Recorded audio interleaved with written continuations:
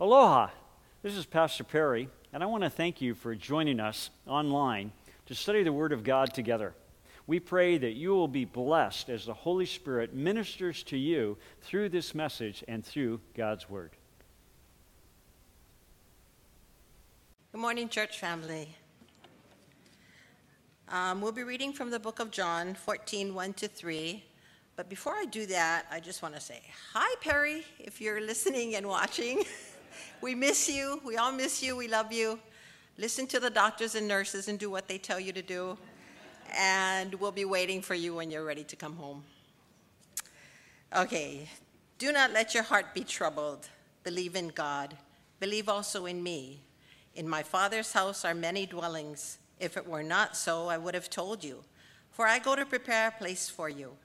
If I go and prepare a place for you, I will come again and receive you to myself, that where I am, there you may be also.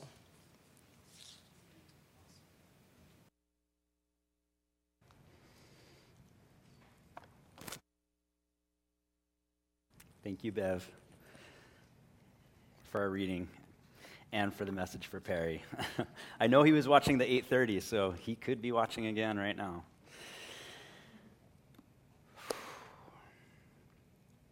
Join me in a word of prayer before we begin today. Awesome God, thank you so much for your word. Thank you for your promises, Lord. We turn our attention to you now and to your word, and I ask that you'd lead our time together here and that the words that come out of my mouth, Lord, would be honoring to you, Jesus,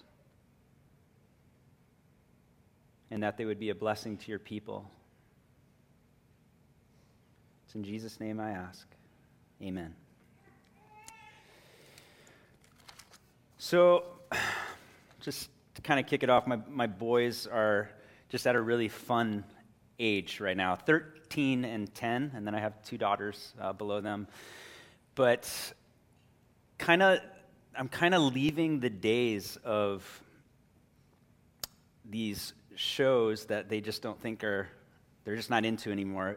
But the shows with theme songs that would get stuck in my head all day, throughout the day. So like, bedtime is the right time to fight crime. I can't think of a rhyme. PJ Masks. Or actually, and this one I kind of like, but cheetah speed and lizard glide, falcon flight and lion pride. Gonna go wild, wild cats. I'm like, that one was actually pretty cool, and I like that show a lot. But these shows would just get stuck in my head, and it would just replay. But now, my boys are like, Dad, can we watch the Mandalorian? I'm like, yes! So it's just been so fun. And season 1 I'm just moving this because I want it out of my way. Season 1, we blew through season 1 of The Mandalorian and just loved it, enjoyed it. And then season 2 came on, and my boys were like, Dad, when can we watch Mando? We got to watch Mando. And I'm like, yeah, we totally do. Tonight? Yeah, let's watch it tonight. And I meant so well. I'm like, let's do it. And then life got busy. Dinner time was kind of pushed back a little later. The sun started setting a little later. So they're like, Dad, Mando. And I look at the time. I'm like, boys, we don't have time. But you promised. And I'm like, I know, I meant well. I with all my heart, I want to watch The Mandalorian with you. But circumstances are preventing us from doing so. We're in a series now called Promises. And while circumstances may thwart my plans or your plans, you say you're going to do something, you say you're going to be somewhere, something happens and you can't, as frustrating as that is, God does not have that problem. We sometimes have to bend for circumstances, but circumstances will always bow to God. Pastor Pete and I and the rest of the staff were kind of discussing, I'm like, Pastor Pete talked about peace recently, and I'm like, we should just hang out in the promises of God and just enjoy God's promises to us as a church. So here we are. We're going to just kind of camp out here in the book of John, the intimate gospel. It's very different from the other 3 gospels in an intimate way. And Specifically, the context that we're looking at these promises, two things are happening. On the one side, Jesus knows what's about to happen to himself. Jesus has already predicted he's going to be lifted up onto a cross. He's going to be crucified. Jesus knows that he's going to be betrayed by one of his own. So he knows that. That's coming up for him. But he also knows, in the context of this narrative, he also knows that he's going to leave. And the disciples' world is about to be rocked.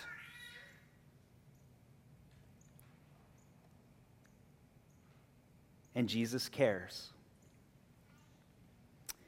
And he comforts his disciples.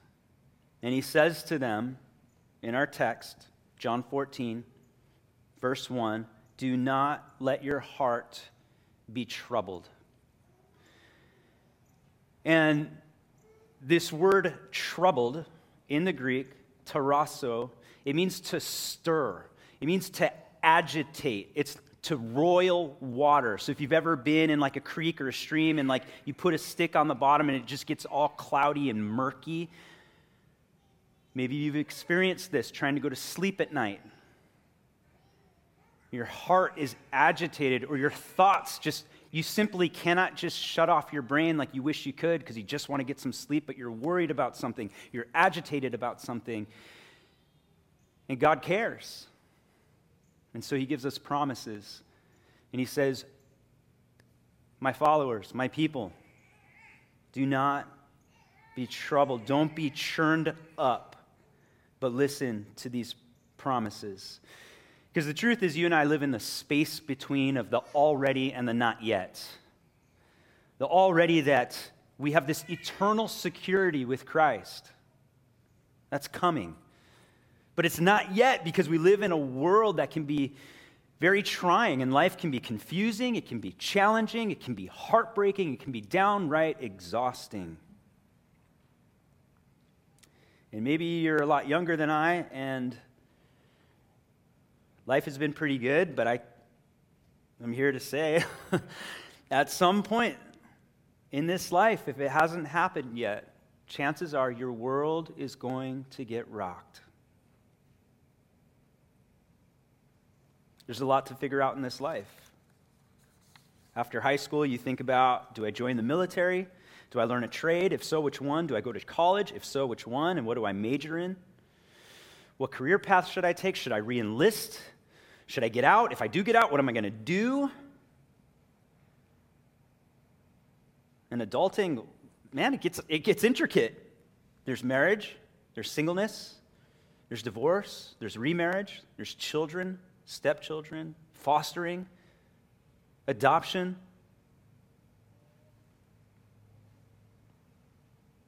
Thinking about 401ks and retirement plans, there's just a lot to think about. And so some of you are nodding your heads. You're like, yes, Pastor Josh, I have experienced my life getting rocked. And you know what that's like. And I just want to say grace to you. Grace upon you. Jesus has grace for you. I have grace for you. I'm forgetting things. Like last night, I forgot to plug in the outdoor speaker. Sean, I see him get up and run outside, and he plugs it in. I'm like, because I'm dropping balls. Like, I'm forgetting things, and super glad to have people in my corner who help out, pick up the slack.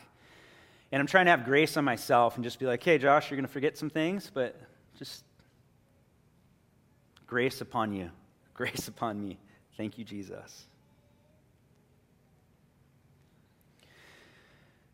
We get rocked in this life. Maybe some of you are still reeling from some of the circumstances that you've experienced. And it is this pithy saying I've thought of: when we get rocked, God is not shocked. You think about the story of Job. God knew what was going on. When we get rocked, God is not shocked, but he does care. He cares. And as I was putting together this sermon, I couldn't help but remember there's this local pastor in a neighboring town where I used to youth pastor. And he had 2 children, and he was his world got rocked. He announced to his church that his daughter had cancer. And so that church just began to rally and pray around the clock for this little girl, that God would spare her life. And other churches heard about it. Our church heard about it. And so we all began to pray for this pastor and his family and his daughter. They had worship nights to lift up this little girl in prayer and to just be with the Lord. And what's so wild in contrast, it was right at this time that my wife had just given birth to our oldest son. And I remember just holding my child with his 10 fingers and his 10 toes and just this life that was knit together in my wife's womb. And I was just so in love with my child. And I thought, I don't want anything bad to ever happen to this child. I'll give my everything for this child. And this neighboring pastor, his daughter died.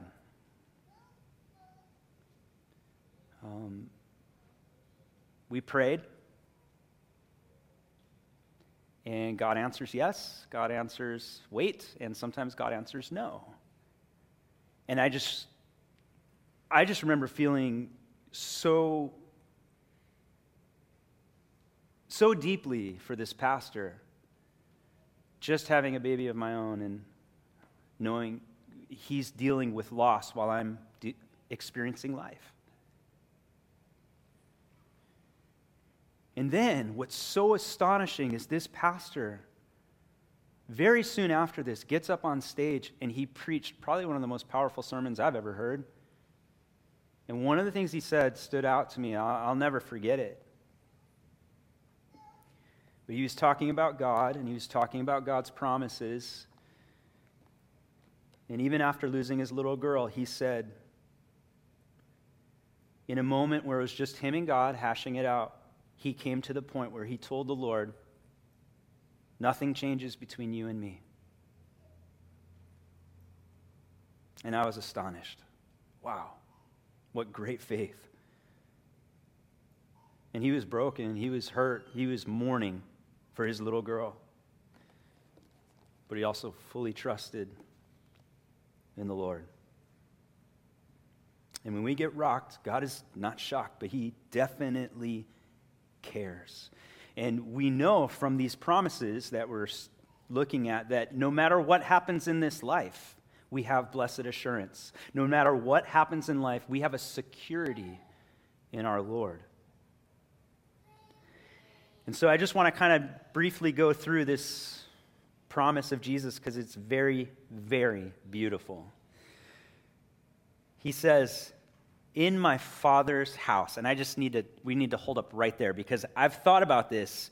In my Father's house, what is Jesus talking about here? I've thought to myself, how big is this house? Can we all fit in the house of the Father? And I've recently realized that I think I'm thinking too small. We have Isaiah 66, verse 1. We'll put that up there. And the Lord says, thus says the Lord, heaven is my throne, and the earth is my footstool. Heaven is my throne, and the earth is my footstool. So come along with me a little journey to North America. We'll look at North America here. And so if any of you have ever driven cross-country, hopefully you did some stopping along the way, some sightseeing along the way. I don't know how long that took you, but you need pit stops and you need snacks and potty breaks and sightseeing and all the things. However, the distance from coast to coast approximately is about 2,800 miles. And if there was a road that was not windy, it was just a straight road going all the way through the North America, and you drove without stopping at approximately 60 miles per hour, it would take you 2 days. 2 days. But again, Like, you need all the snacks, you need waters, you need Depends, you need all the things. You can't stop. So that's driving all the way. So zoom out from that a little bit to planet Earth. And we got the circumference of the Earth. And if there was a road as the equator, again, no stopping. This is approximately 24,900 miles. Driving around the Earth, no stopping at about highway speeds, it would take 16 days. 16 days to drive around the Earth. Zoom out even further to the solar system, which, by the way, is practically impossible to create a visual representation of in a model or on a screen because the sizes of the planets are so vastly different and the distances between them are so vastly different as well. However, if you could drive your car at highway speed from the sun to Pluto, it would take more than 6,000 years. And our solar system is even bigger than that. To get to the end of our solar system, it would take 19 million years to drive to the edge of our solar system, if my research is correct. But I think it is, thanks to NASA. Zoom out even further to our galaxy now, and our solar system is but one of over 500 known solar systems in the Milky Way galaxy. Beyond this, there are neighboring galaxies. Thanks to our tech, we have seen webs of galaxies, and they have had to come up with new ways of measuring, like the astronomical unit or light years, because miles and kilometers are just too puny. God said, "Heaven is my throne."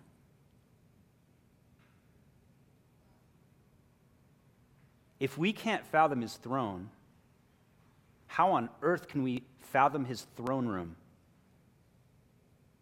And if we can't fathom his throne room, how on earth, how in the universe can we fathom his house? I have been thinking too small. I think when Jesus said, "In my Father's house," he might have had a smirk on his face. There are many dwelling places. There is room for everyone who would say yes.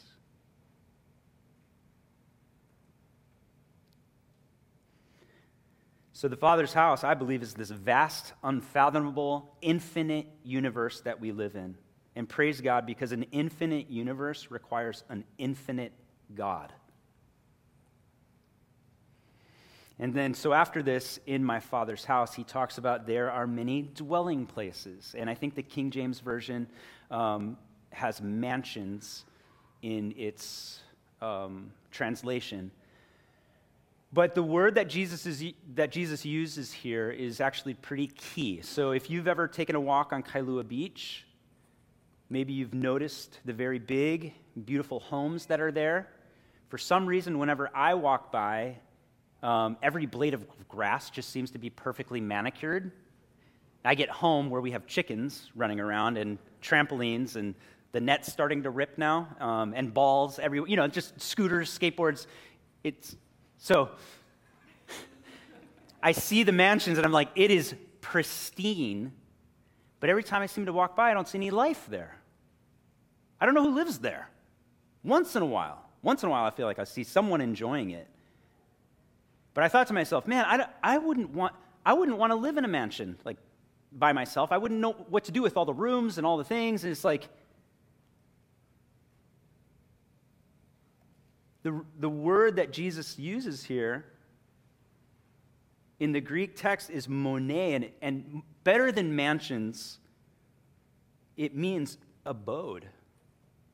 There are many abodes, or dwelling places, or abiding places. And to me, this communicates life and family in my Father's house. And then he invites you into it, and he says, when you pray, say, "Our Father." You're invited in to the family of God. How beautiful. If anyone here has quarantined alone, dude, it's lonely. I mean, sure, at first I was kind of like, this is kind of a nice break. It's kind of nice. But man, by day 3, I was like, I miss people. I'm lonely. And God's about family. And that's not all. Not only does he say, in my Father's house, there are many dwelling places, but Jesus, the Word who was there in the beginning, the one through whom and for whom all things were made, Christ, the incarnate carpenter, the resurrected King of Kings, is preparing a special abode for you.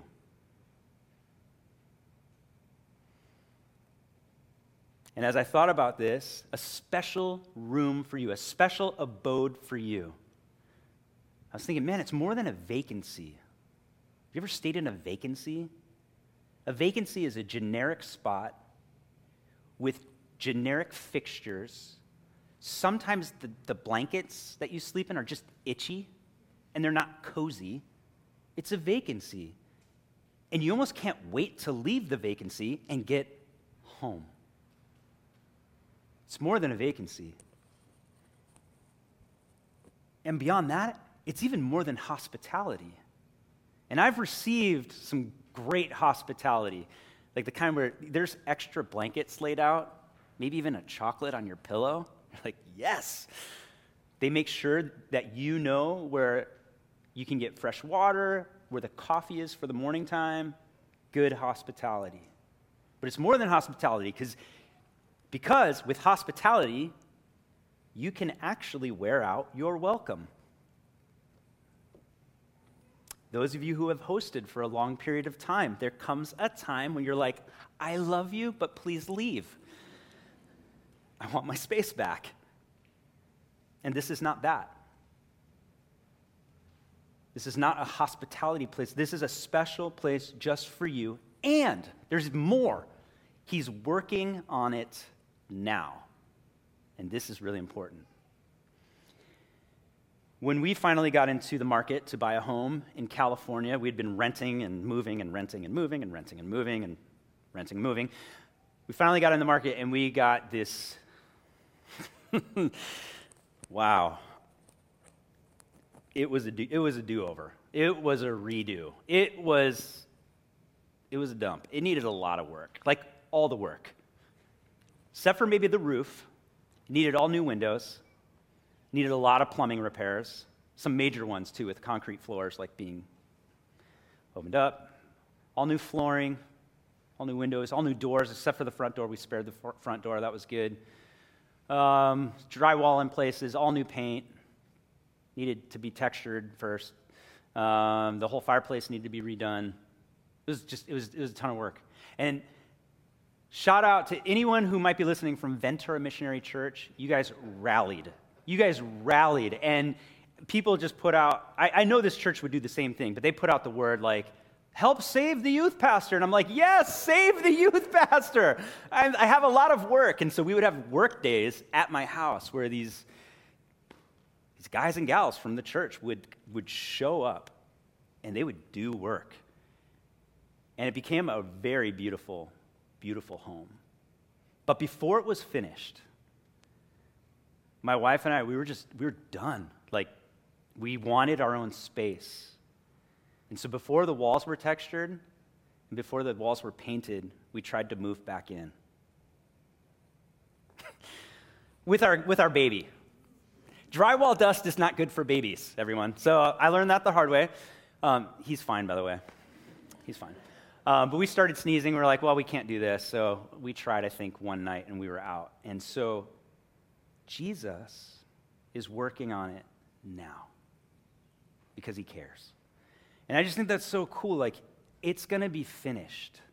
It's going to be ready for you, this special abode. You won't live in drywall dust because our God is good. Your own special space, custom designed by the King of Kings.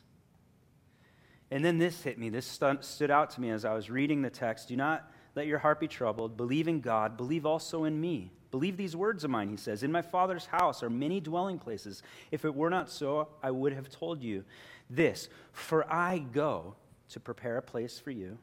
And then again he says, if I go and prepare a place for you, then I will come again, receive you to myself, that where I am, you may be also. If I go. So it made me think, if I go, well, what if Jesus didn't go? Well, he has to go. And I was thinking, that's like a forerunner. That's like someone who goes first, ahead of us.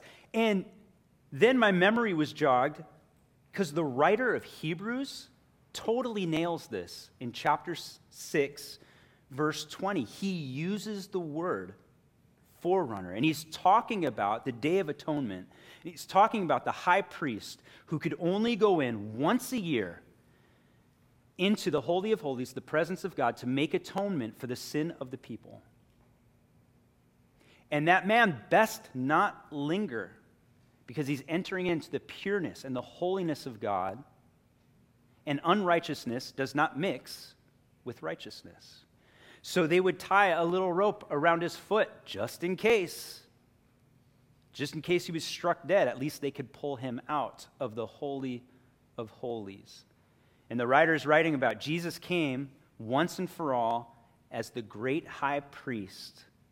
And he actually says, Jesus the forerunner. Listen to this. This hope we have as an anchor of the soul, a hope both sure and steadfast, and one, Jesus, which enters within the veil, the Holy of Holies, where Jesus has entered as a forerunner for us, having become high priest forever.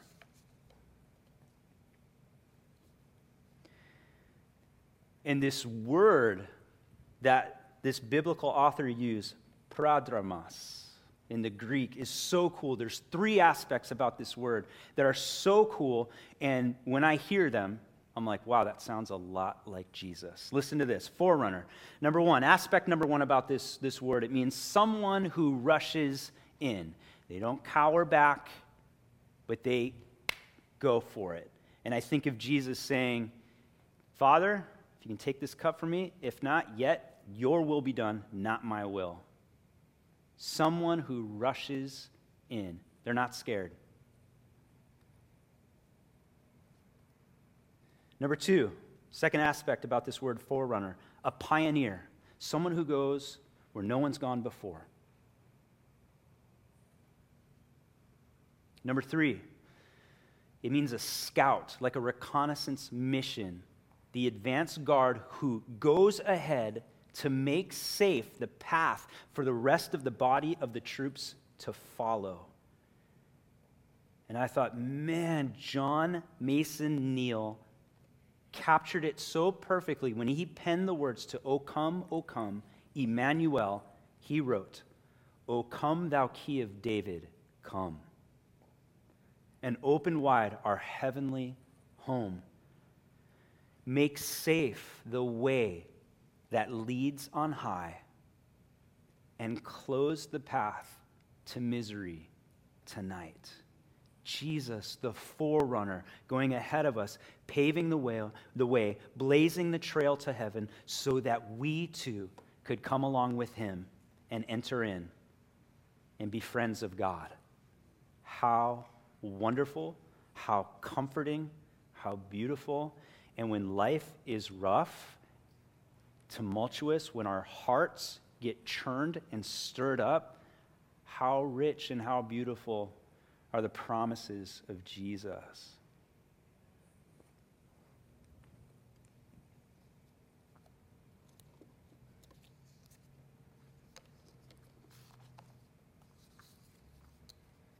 So may we encourage one another, bless each other. I know, Lauren, you really blessed me singing this weekend. Thank you so much. Sometimes it's a song. Sometimes it's a text. Sometimes it's a mocha that someone just blesses you with. And I'm just like, God bless you, Jeff. Thank you. May we bless one another. May we be that for each other. Let me pray for us. Well, Lord, real life can be real hard. So we thank you for a real God. Thank you for your promises, Lord. And I just lift up everyone in this room, everyone on the patio, everyone listening online. I pray that you would remind them how close you are, how much you love them. I ask that you'd bless them today. All the families here that are represented, God bless them. Lord, bless our pastor as he rests and heals. And Lord, may we continually, like the needle of a compass, may we continually be drawn to you, our beloved North. It's in Jesus' name I pray. Amen.